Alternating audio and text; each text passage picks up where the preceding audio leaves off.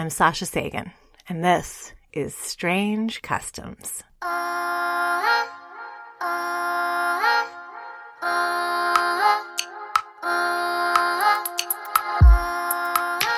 There is one tradition that every one of the creatures experiences.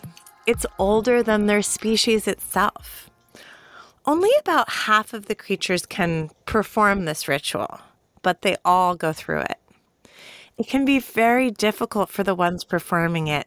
It takes a long time. It's dangerous. It can make them very sick. They change in all kinds of ways, temporary and permanent, both in terms of their physical structure and their internal perceptions. At the end, there is a very dramatic, usually painful event. But they often derive enormous pleasure from it too. The ones experiencing it don't really remember it, but not because it's not important. It's really the most important custom to them, because it's how every one of them arrives at existence. They come out into the world from inside the physical structure of another member of their species.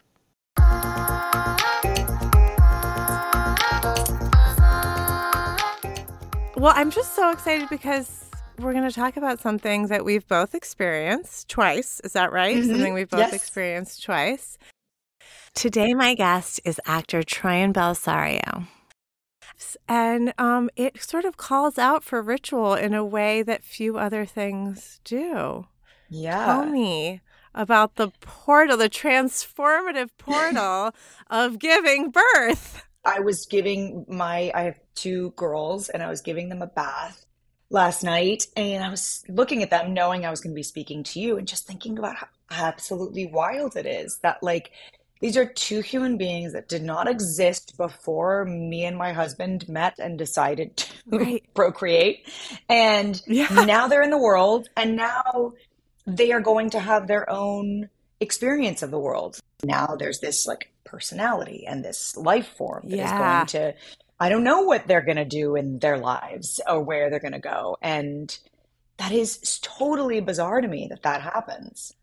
Oh my God. My mother always would say to my brother and I, like well into our like teens and 20s and beyond, would say like, you don't understand, you didn't exist. And then we made you and now you're here. And we would be kind of like, yeah, Mom, that's like how this works, you know? Yeah. But now that I am a mom, it is so astonishing. I remember the first moment either one of my daughters were put on my chest. And I remember seeing them still formed by the womb, essentially, just being outside of it, but still in the shape of a womb and wanting to be that, you know, small, curled up in a dark room, quiet. And now, like you said, they go off to school and they speak and they have ideas that you've never considered before. And you're like, okay, that doesn't track. I remember you as this, and that sort of makes sense with you coming out of my body. But now you are this other thing that I never could have really wrapped my head around. It is truly, truly a trip. So there's 2 kinds of rituals around this, as I see it. It's like there are rituals around getting the baby out safely. And then there are these other rituals that are about like welcoming the baby. How do you feel about them? What did you love? What did you wish you had when you had your daughters? I had a doula. She told me about like the 3 different types of women as she experienced them giving birth. And there was like, she said one was like the dolphin. They want a whole pod of people around them, and they want the noise, and they want the chatter, and they want the group support as they go into childbirth. And then there's like the elephant. They want their partner and maybe like one other person. And it's a very like, you know, the couple is very much together and that's it. But they want like kind of quiet and solitude. And she was like, and then there's the woman that's the cat. And the cat doesn't want to be around anyone. And she sort of burrows in the dark and wants her partner at a distance, maybe wants the doctor at a distance, or, you know, the doula at a distance. And she wants to have her own space to go through. And I was thinking about that sort of like, as who are we as animals going into birth? And I don't know, does any of that like resonate with you?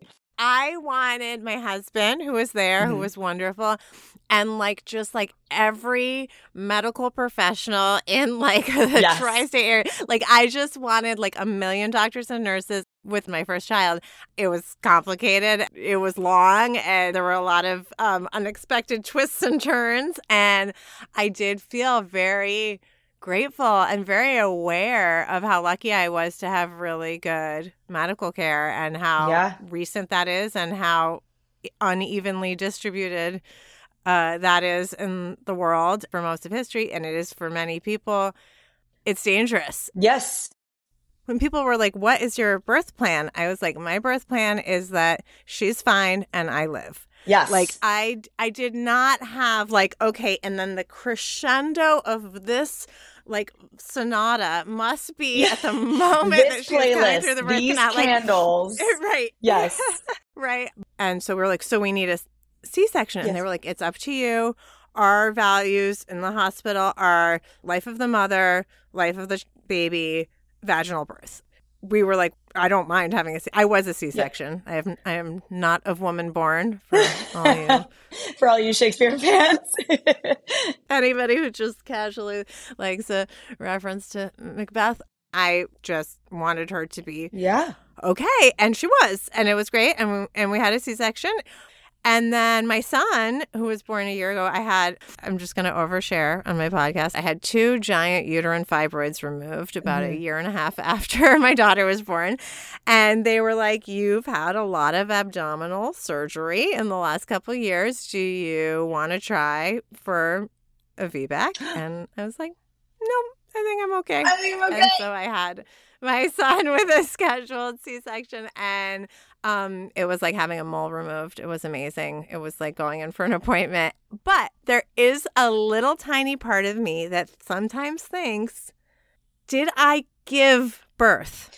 Wow. If you have your children surgically removed, I don't know. I mean, I'm not saying I didn't, but like, did I give birth? Did I give birth? Right. I have 2 beautiful children that were born from my body, but did I give birth?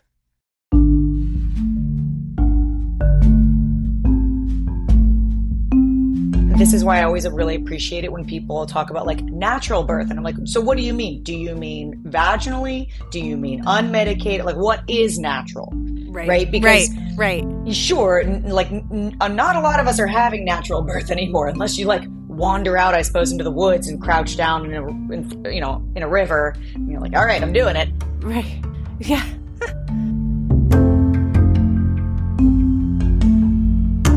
But like, what does that mean, and why do we value it so much? Yeah.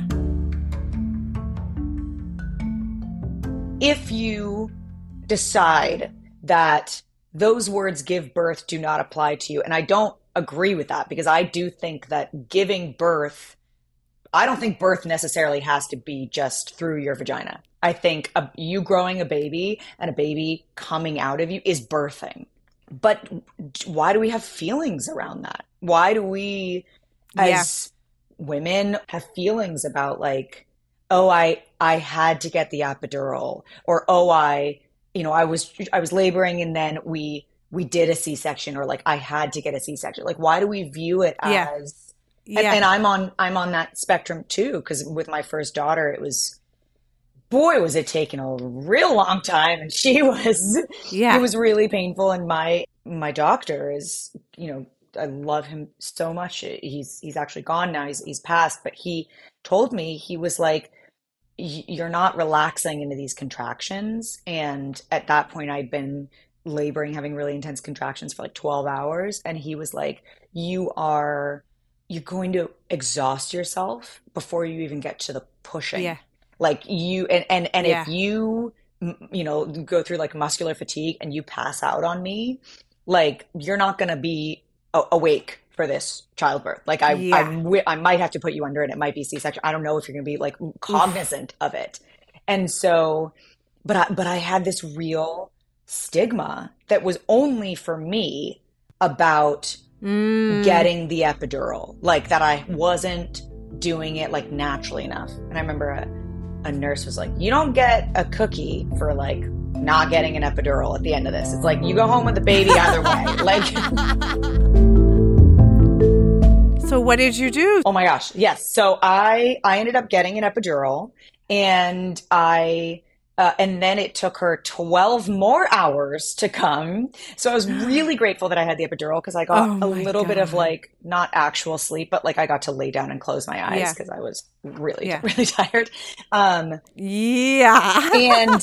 it was also so interesting, speaking about like ceremony and sort of like mental places, because when it was taking 12 hours and my doctor came back in, and my doctor was like, okay, now you're not progressing. So, because I was like joking, and I was like, alert, and I was like having a ball. And he was like, okay, but I also need you to like be here to have your baby.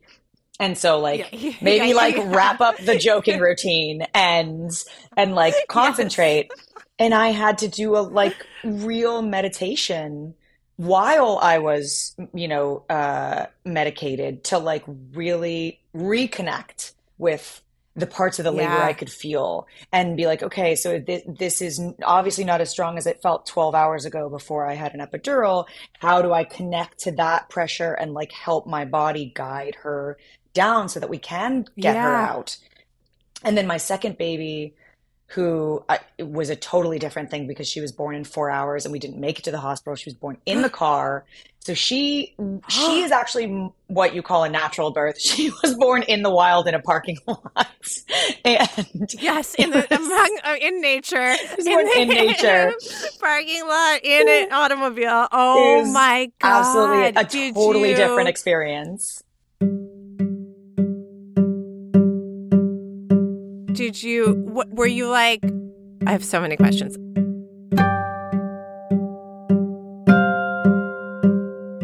Were you like, oh, it's starting, I have time, and then all of a sudden you didn't? Or like, how did it? Yeah.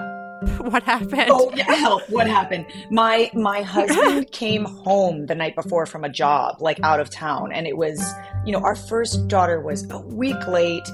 She did 27 hours of labor, an hour and a half of pushing. Like, it was just so slow that then when he landed and he landed and came at home at like midnight. And then how many weeks were you? I was 5 days shy of giving birth. Okay. So it was definitely cutting it close, but I was also like, my first daughter was like a week late. Like, I don't give birth early. Like, this isn't, And so he made it home. And then 4 hours later, I was like, and I started feeling like I was having contractions.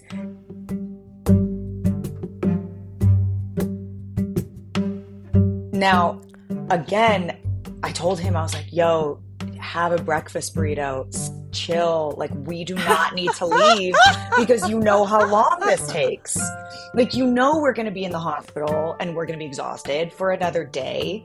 And so I like really took my time. I was playing with my daughter, like in between contractions, of course. And then we got in the car, and it was a very actually like funny. We didn't even have a birth plan this time, because we were like, I don't know what we're doing. It's 5 days too early. And we, I was just like, I don't know. Like, I think it would be cool if like you caught her, or if I got to like pull her out. I heard stories of like a couple of my friends who like the doctor was like, hey, reach down and like pull your baby up to you. So I was like, that would be cool. I'd love that. Or like if you delivered her.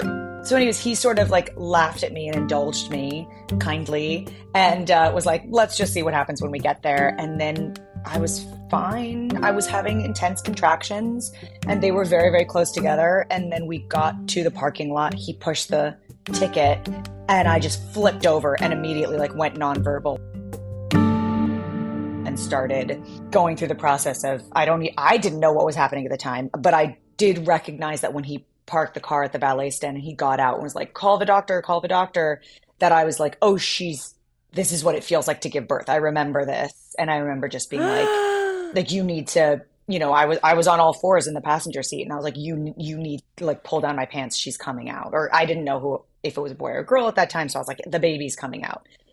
And then, oh my God. So there was no time, and he ended up catching her. and everything was fine, thankfully, because we were then at the hospital. So it was very easy for us to go up to Yes. the room Yes. with our baby. But yeah, so it was very It's different. kind of like you had a home birth at the hospital. I did. I did very much have a home birth at a hospital. It was totally unplanned, but great in that way. Oh my goodness. That's astonishing.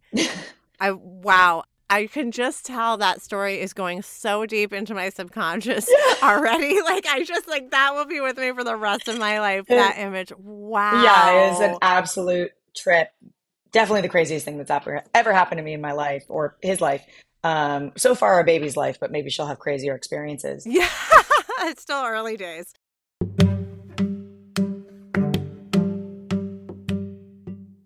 But the prehistoric way I imagine was you were working with a midwife or some woman who had a lot of experience bringing children into this world, and you were surrounded by the female members of your family. Um, Probably there was maybe some other ceremony, depending on where you were for the men, where they would like take the man away, you know what I mean? And it was sort of like, this is what the women did together. And then somehow that got moved from like midwives and female and like community support into the sort of like medical realm, primarily of like the masculine, right? Like kind of controlling this is, and both of my children were delivered by men. Men are wonderful. Like I said, one of them was a doctor. One of them was my husband by circumstance. They were amazing. I love them both.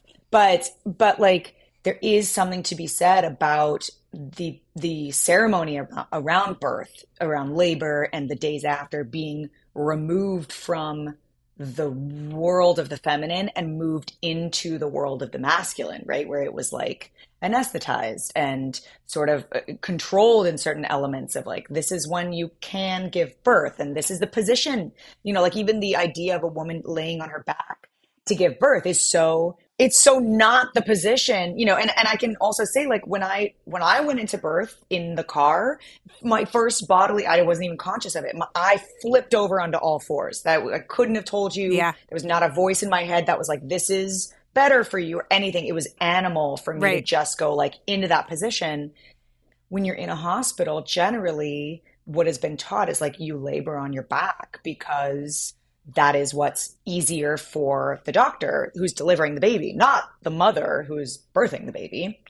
Right. And so I wanted to ask you a little bit about like, you know, you having C-sections, there is a necessary like healing process, right? That you have to do. Yeah. And I think so many cultures around the world have these, you know, in the Chinese culture, that's like 40 days afterwards. Or I was reading about in South America and Latin America, they have like something called like, I'm going to butcher this because I don't speak Spanish, like, but la cuarentena, which is essentially like called the quarantine. Yeah. Which is like a month where it's like the mother and the baby don't leave the house. She is attended to, bathed, wrapped. Same thing with the baby. You know, they're both treated as like, as people who went through something and aren't ready to be put back out, spit back out into the world. I don't know. Yeah. What was that like for you? You know, because you had major abdominal surgery. Yes. And I mean, like, that is like a whole other thing. But it's funny because in the hospital I was at, which I loved and had a very good experience, all the doctors who came in over the 2-day period, everyone, all the nurses, they were all women. The only man was the anesthesiologist. I mean, almost all of them were like, you know, on the younger side for doctors. And once I decided that we were going to have a C-section, and I was like, I had a question, and she said, well, the way I'm going to stitch you up, and we were like, you're the surgeon? So our own stereotypes and like internalized sexism on my part. But I was like, you're the surgeon, like you're so beautiful. And I mean, that's fucked up by me. Like, of course, it's like the old thing of like, I can't operate on this child. He's my son. How can this be if the father was killed in the car accident, right? Like, oh, this conundrum.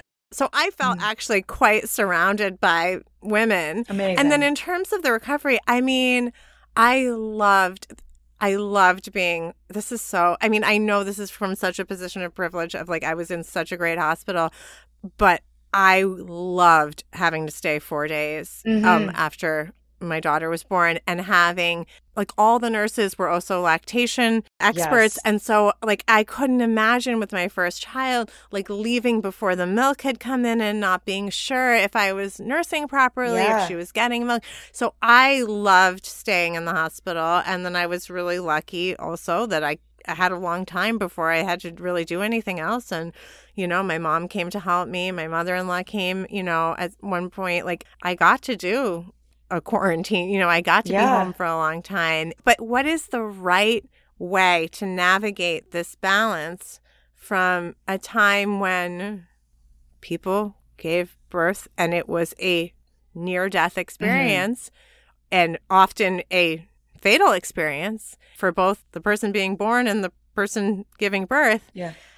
How do we get away from that part, but still hold on to the sense of sacredness and beauty and Yeah. community and honoring this unbelievable portal for both parties? How do we do that, you know, without going back to a time when it was really dangerous? I am like a total fangirl of birth workers. And I Yeah. mean primarily like on midwives and doulas, because I think like it all just has to come down to the woman. And like you were saying, like you enjoyed being in the hospital for those days following because of the support you got, like with the lactation consultants and with the nurse. And I felt the same way with my, you know, when I was in the hospital. And like I remember like even my husband being like, okay, like how many nights, like I'm going crazy, I want to get home. And I was like, I don't, because like these women are teaching me things. So I feel like Yes. it needs to be in the hands of women and of birth workers. There's a danger in giving birth to the mother and to the child. It is not a small thing.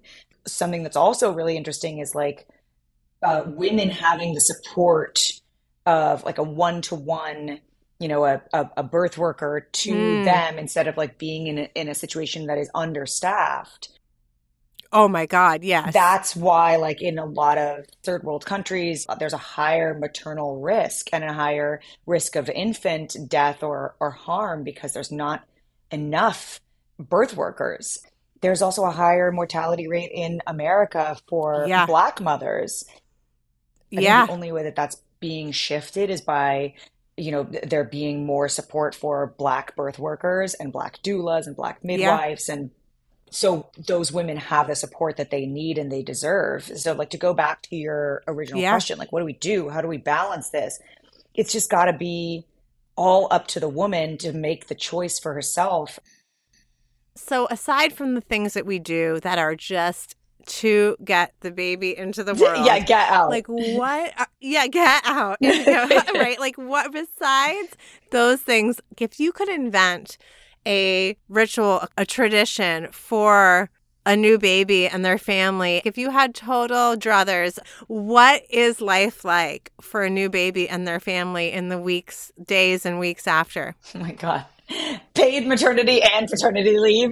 And but like I Yes. was reading about in Finland where they have like a really, really high rate of like maternal health and infant Yeah. success in life. Like there's this government kit that is given to every family. Yes. I can picture it. Yes, I've Yeah, seen it. it's Yeah. a kit that's this box that is like diapers, formula, food, all of the things that you would need to have a newborn, blankets, and it all comes in a box that actually like is made to be a crib if you don't have like a Yeah. bassinet. But I think that sort of value of a human life and the value really of the family.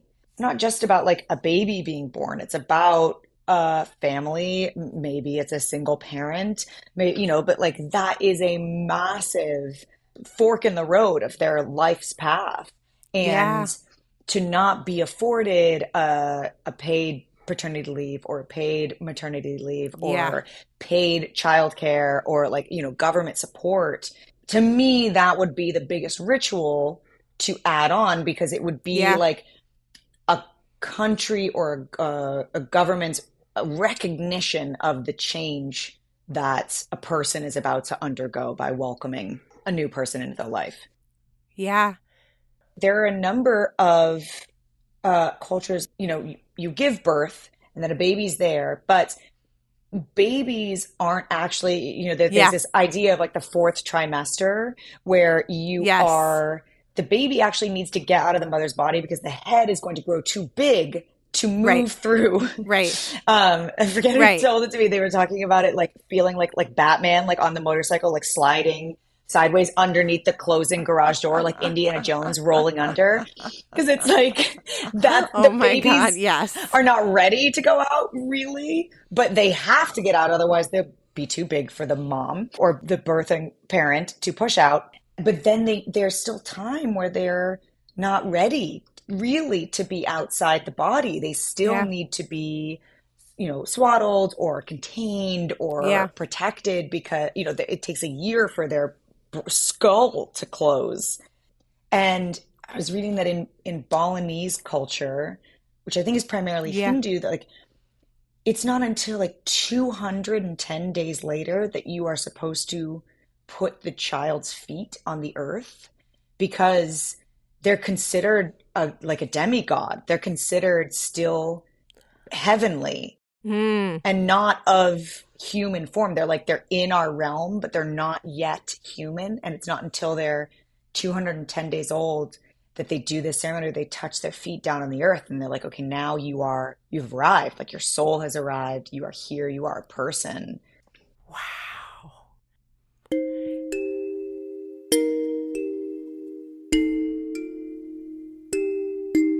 And, I know in a Yeah. lot of cultures, like people don't want Yeah. to say the name until the child is Yeah. born. Or you're not supposed to. And, or like there, other cultures where it's like I think I was reading like in Africa or something, like there are certain days, like 9 or 7 days, depending on if it's a boy or a girl, where the Mm. mother and the child aren't supposed to bathe. And then they are bathed separately by either a grandmother or something. And that's supposed to be like the final like separation, that they are still literally like, biologically just like on each other, because they're not quite separated yet. I don't know. What's your feeling around a culture, like a ceremony that you would want as a part of birth? I wrote about this and I really love this idea of planting trees. Yeah. Like as this, I mean, it's quite literal. It's a little on the nose, frankly, but it's like, because it's so much what it's like. But like, I love this idea. And like, we lived in an apartment when our daughter was born. There was like nowhere to plant a tree. And when our son was born. But like, I loved this idea. Instead, we donated to like a service that plants trees all over the world. But like, I love that idea, and that I don't know. There's something about that that's so beautiful and like so literal.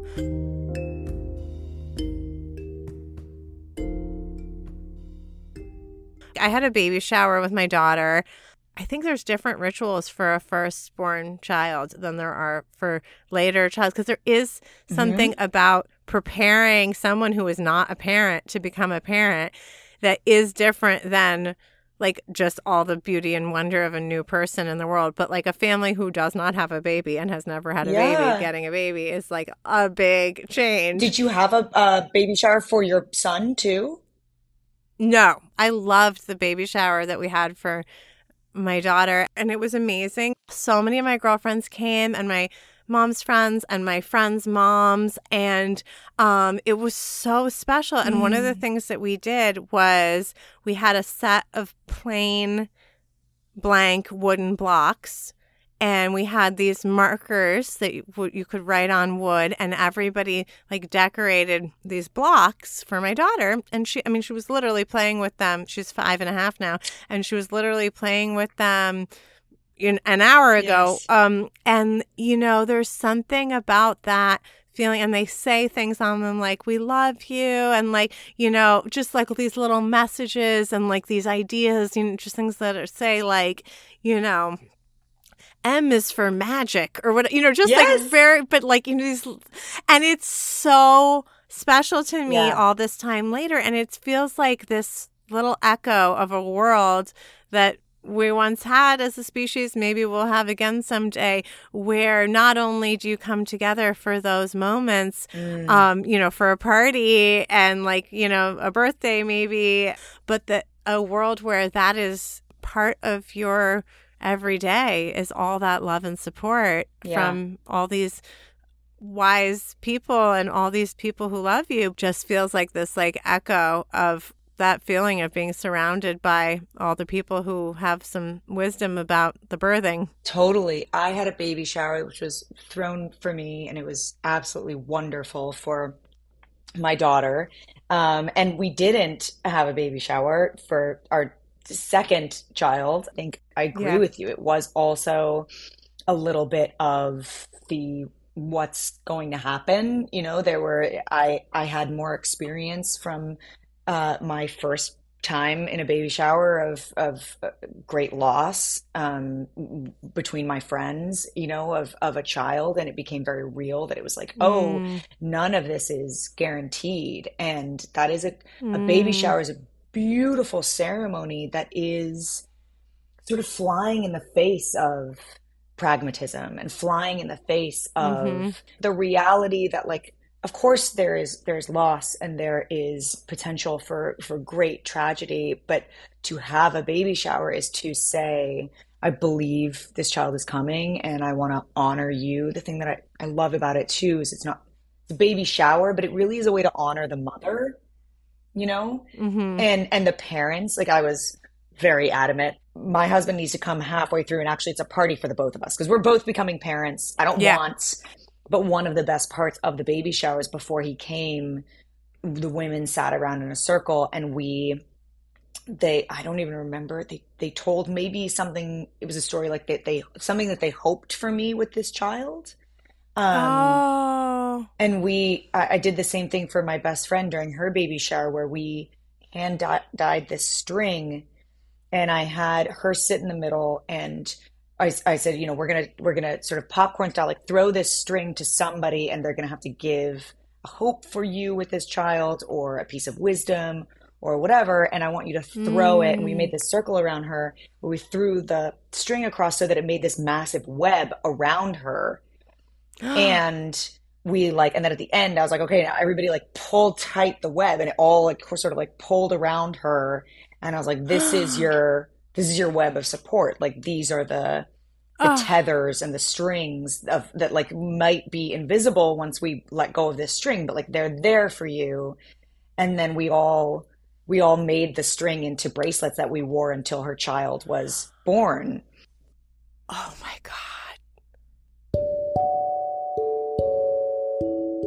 And it was so special. And like, we gave the string afterwards, to her to like, to make something for him, or it was a very special ceremony.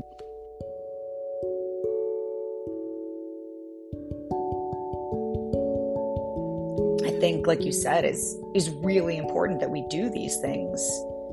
Did you invent that? That's amazing. I've never heard of that before with the string. I think I did invent that. I mean, I think I had she did it where she asked people to bring a special stone. And then in the end, they actually put it all in this like leather pouch that I wore around my neck when I gave birth to my child. Oh my God. Yeah, it was really, and to feel that weight and to feel like each one of the stones was with me, and that each one of the stones was a woman in my life. And so I wanted to do not the same thing for her, but something similar. So I came up with the idea of the string and the web.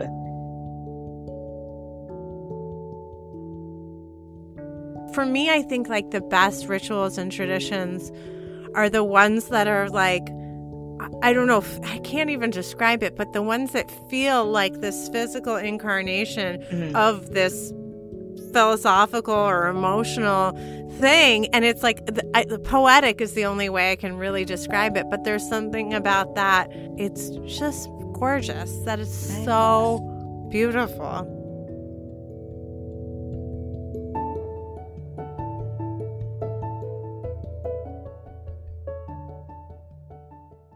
My next guest is Dr. Randy Hutter Epstein, who is a writer, a professor at Columbia and Yale, and a medical doctor. There's a tradition of not really caring about women's pain. I think if men or boys had to hold an 8-pound human in their bodies for almost a year and then had to get it out through a hole that wasn't as big as the thing that's in you, I think Adam would have had like some really, really wonderful pain relief available. But, you know, women have been giving birth for a long time. And basically it was kind of this feeling of, well, if you can't withstand the pain of childbirth, how are you going to raise these kids and deal with all the other stuff?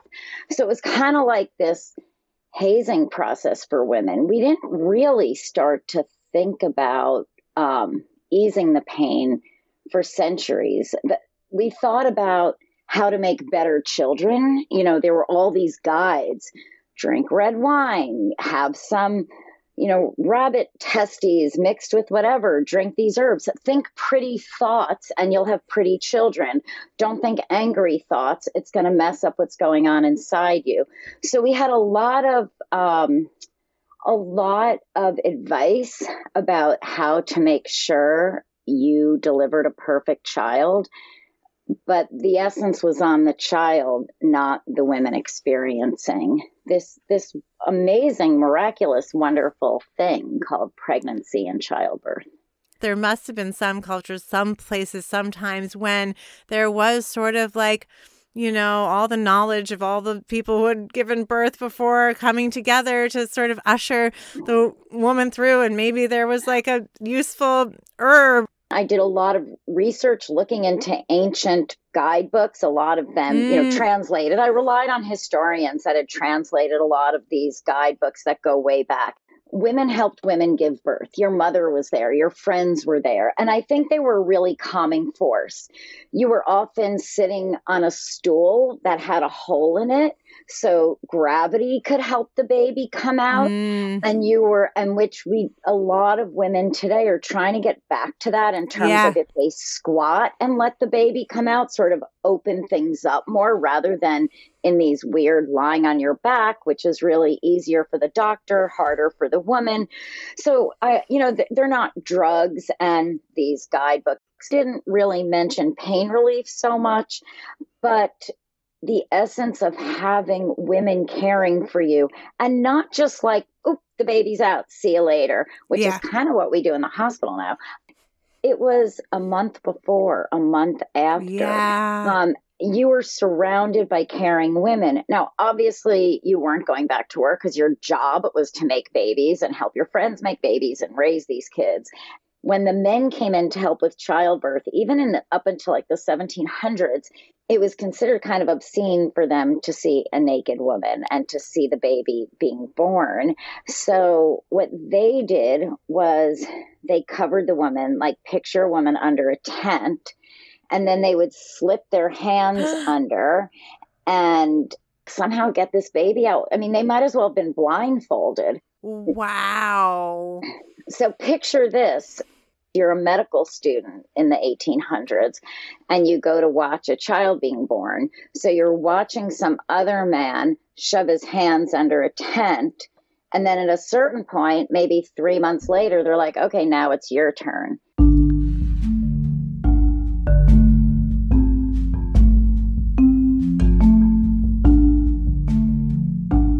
So those were the experts. Those were the experts that were coming in to help.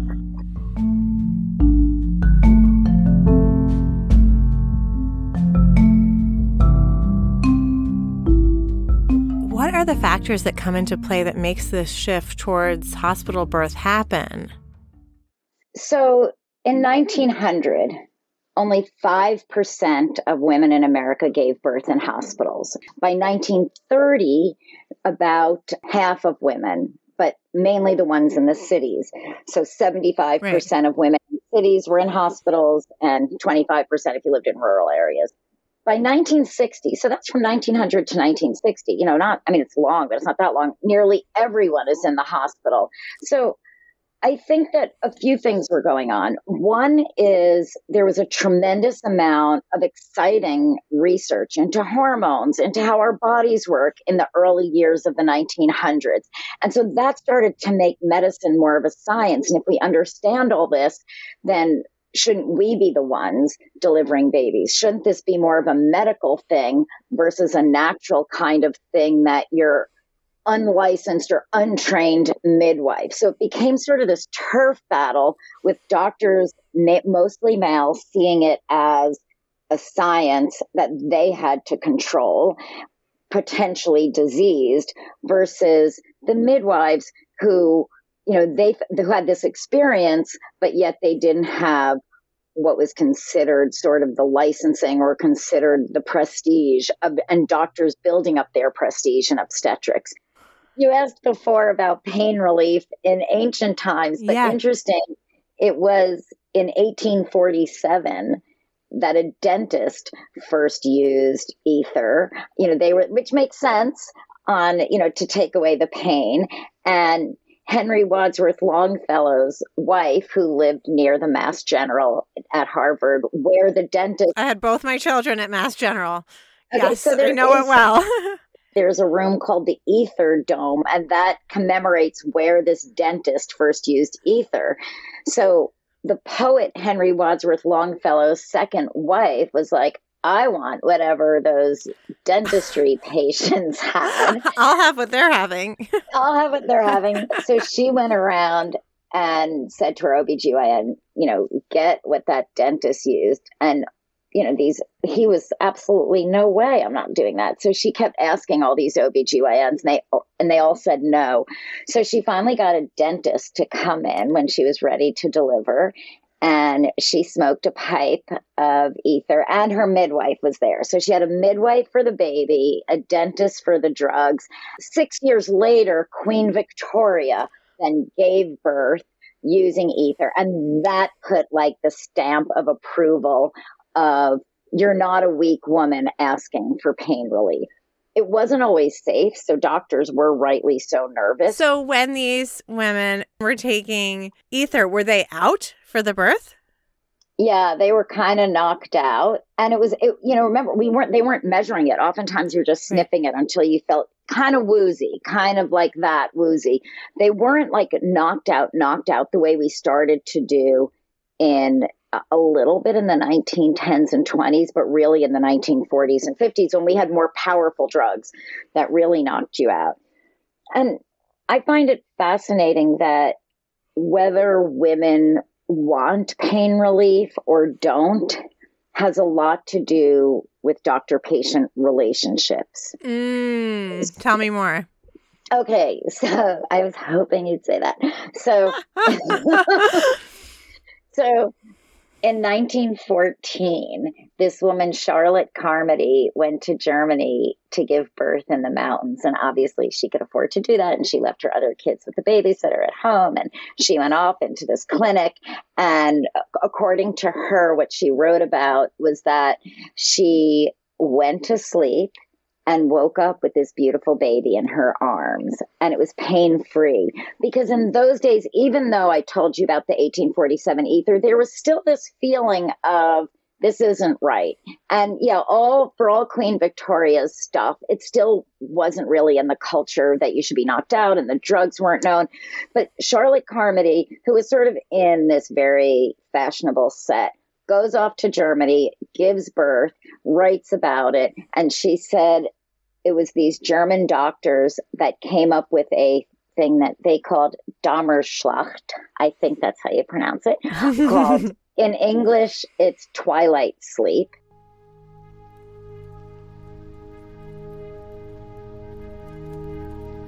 So twilight sleep became pretty fashionable for a time.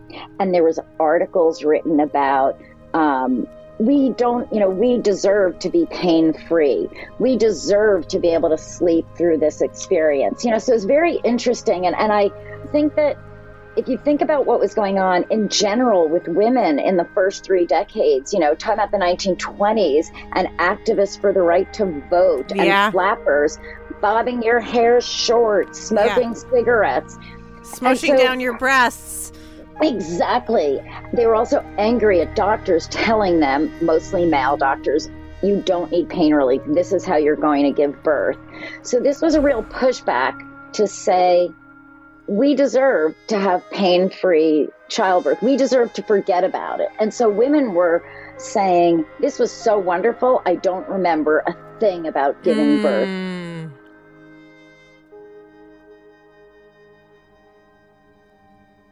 Women who did give birth that way, and you had to be able to afford it, there were clinics then set up in New York, a lot of them paid for by wealthy women who paid doctors to do this. They had parades that held their babies. And this is my healthy baby from Twilight Sleep. They set up a Twilight Sleep Association. This is all women doing this and pushing doctors. But here's what wasn't known at first. So Twilight Sleep was a cocktail of scopolamine and morphine. And these are 2 drugs that induce analgesia and amnesia, but not anesthesia. So to put it in other words, you were kind of forgetting about this, but you weren't completely numbed from the pain. In order for you to deliver a baby under Twilight Sleep, women were basically put in a straitjacket, and they were put in what looks like large cribs that had all this padding around, because if you thrashed, some women had knocked a tooth or, hurt themselves because they were so kind of out of it. They didn't realize they were knocking about. They didn't remember any of this. So by the time the baby's born, they take off the straitjacket and they, I guess, put the rails of this crib down. So you're now in a normal bed again, and you're handed your baby. This stuff didn't come out for a while. So what was in the media was, we deserve pain. We deserve to forget about this. We deserve to go to sleep and wake up when our babies are born. But all the doctors and nurses knew that they were freaking out, and it wasn't pain-free, so they would just wake up and no one would mention that they had nearly knocked over a nurse. No, the doctors that did it didn't, but a lot of doctors were against it. And there were doctors coming out. I scoured the newspapers, and you'd find, Dr. So-and-so, at whatever lofty institution is worried about this method. And people are like, oh, typical. Because they were so angry at the doctors then, no matter what they said, their voices were sort of damped down. If a doctor said this might be dangerous, it was like, well, you're just saying that because you want us to go to you, because you don't think we deserve. It was a lot of, you don't think we deserve this method of treatment, so we're not listening to you. Most doctors were not proponents. Well, it's like the pendulum has to swing, and you have all this time where it's this very painful process, and then there's a solution. It's almost like, in order to get to the middle, we have to go all the way in the other direction when there's a huge change in society. And it's like, so do you feel like we are now moving towards the middle between these extremes? Well, I think you're so right about this pendulum going back and forth. So, in the 50s, most women were knocked out. Then we had more drugs, and then it was safe. And then generally, and doctors were knocking women out. They didn't want to deal with you yapping away or chatting or giving your 2 cents. They didn't want that at all. So they knocked you out, and that was standard. And then, of course, then we had the rise of Lamaze, which was the pendulum then going back and saying, we deserve to be awake. It's healthier for the child. This is natural. But I think now, maybe I'm being really optimistic about this, but I do think, first of all, there's many more female doctors. Yes. And that have gone through the experience. It helps to have someone that have gone through the experience and know and empathize. I think we're listening to women more. I think that in general, women really do have choices, but I think we each feel pressured. So I think there are some women that feel their own pressure to be able to say, I did this without drugs. And we're all like, whoa, good for you. As if you should get one of those things they give out after you do a 5K, you want a little medal. And I don't think we should do that to women. Why do we do that? Why do we have this idea of like these very narrow ways to be a mother? I think part of it comes from this wonderful desire to do the best for our children. Yeah. I really do. So I do think that, if they had said to me, you have to like stand on your head every day during pregnancy to make sure your kids are healthy, and I have 4 kids, I would have done that. If they had said like, wake up at 4 a.m. and, I don't know, have a glass of milk or whatever. I'm sure you would have done it too. Yeah. We've been doing this for thousands of years, and there's a lot of good humans that have come out of this process. So for the most part, we're doing things right. I'll never get over that. That's how all these people arrive. I mean, it's astonishing. Oh, I never fail to appreciate that. I mean, we were inside another human. And again, talking about all the pressure on women historically, it was thought that the men had the seed. So they had like the entire little human in them. Oh, of course. And they would shove it into the woman. And then we were just like soil that just human was planted in us. We were the dirt. Like an empty vessel with some dirt in it.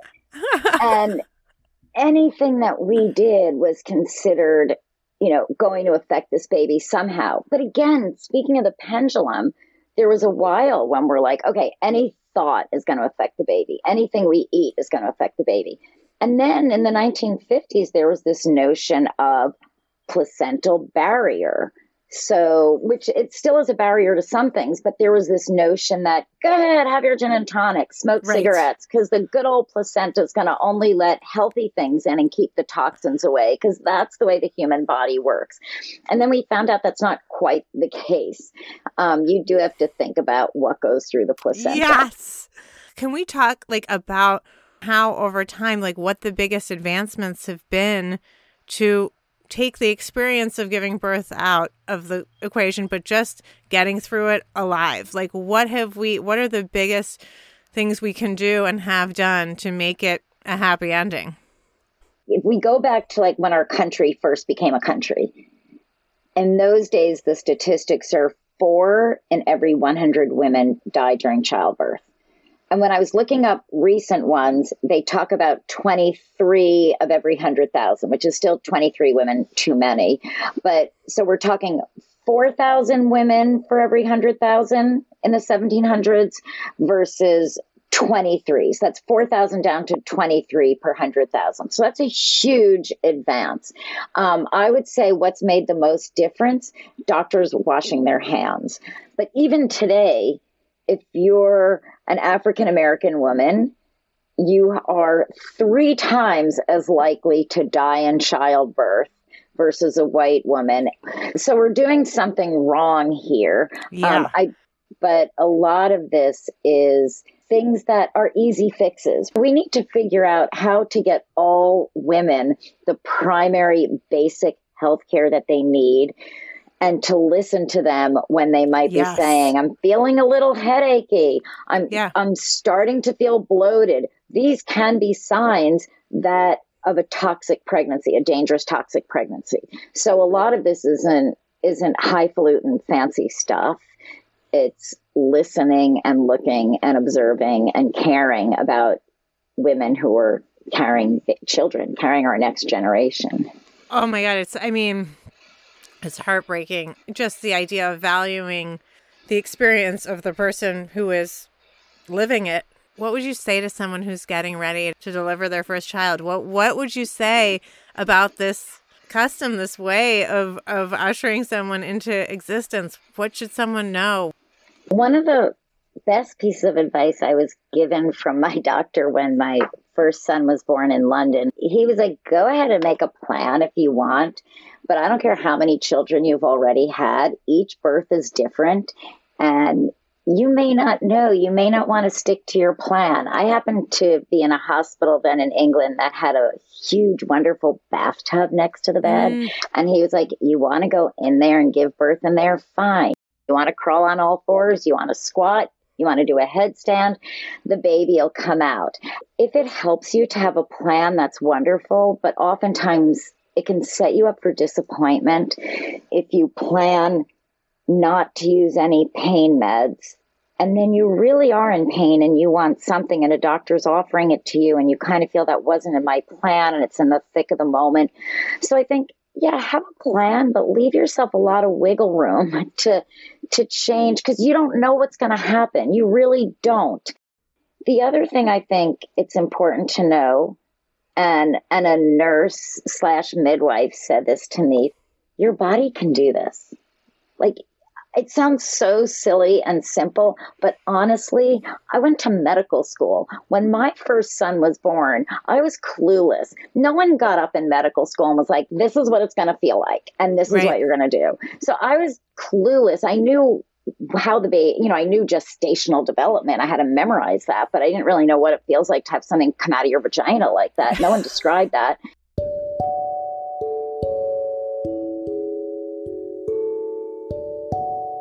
So when my first son was born, honestly, I remember thinking, I'm going to break in half. Like, this is not going to happen. And that made me so tense. For my fourth, the nurse said, our bodies are made to do this. They expand to let a baby out. And I think that helped me a lot. So I think that's what I would tell women. Our bodies can do it. We're amazing. We are so amazing.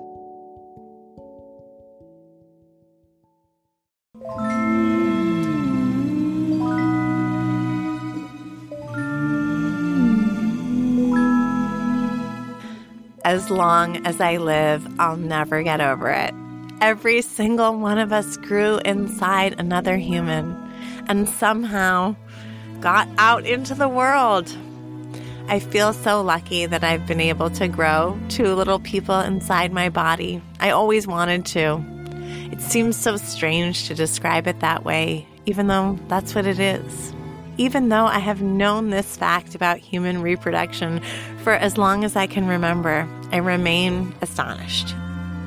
When I was pregnant with my first child, I would write letters to her in a little notebook. 3 days before she was born, I wrote this: I am standing at the portal into motherhood, and when I come out the other side, I'll see you. You are standing at the portal into life, and when you come out, you'll see me. Meet you there. The first thing my father ever said to me was, welcome to the planet Earth. And more than 3 decades later, it's the first thing I said to each of my own children. A kind of new ritual just 2 generations old. There's something about the arrival of a new person that calls out for special customs, ways to mark the occasion. The rituals we invent are kinds of portals too. We are one way, and when we go through them, we are changed. Birth and the traditions and customs around it somehow seem to perfectly foreshadow so much of the pain and joy of being alive on Earth. Something to think about next time you get to help welcome a newborn into this strange and wonderful world. Thank you so much to my wonderful guests today, Troian Bellisario, who is an actor and writer and a mom, and Randy Hutter-Epstein, also a mom, and professor at Columbia and Yale, and author of, among other things, Get Me Out, A History of Childbirth from the Garden of Eden to the Sperm Bank. Join me next time when my guest will be astrophysicist Sarafina El-Badri-Nance, who is author of the upcoming book Starstruck. Science is one way that we try to make sense of how small we are, but there are other ways equally beautiful and important and astonishing. If you're enjoying Strange Customs and you feel like you might have a couple minutes to rate or review or subscribe, we'd be forever grateful. Thank you. Our theme music is by Evgeny Klimenko. Additional music in this episode by Spear Fisher and Blue Dot Sessions. My producer is Dale McGowan. Strange Customs is a production of Only Sky Media. Visit us online at onlysky.media/Strange Customs. Tune in next time for more Strange Customs.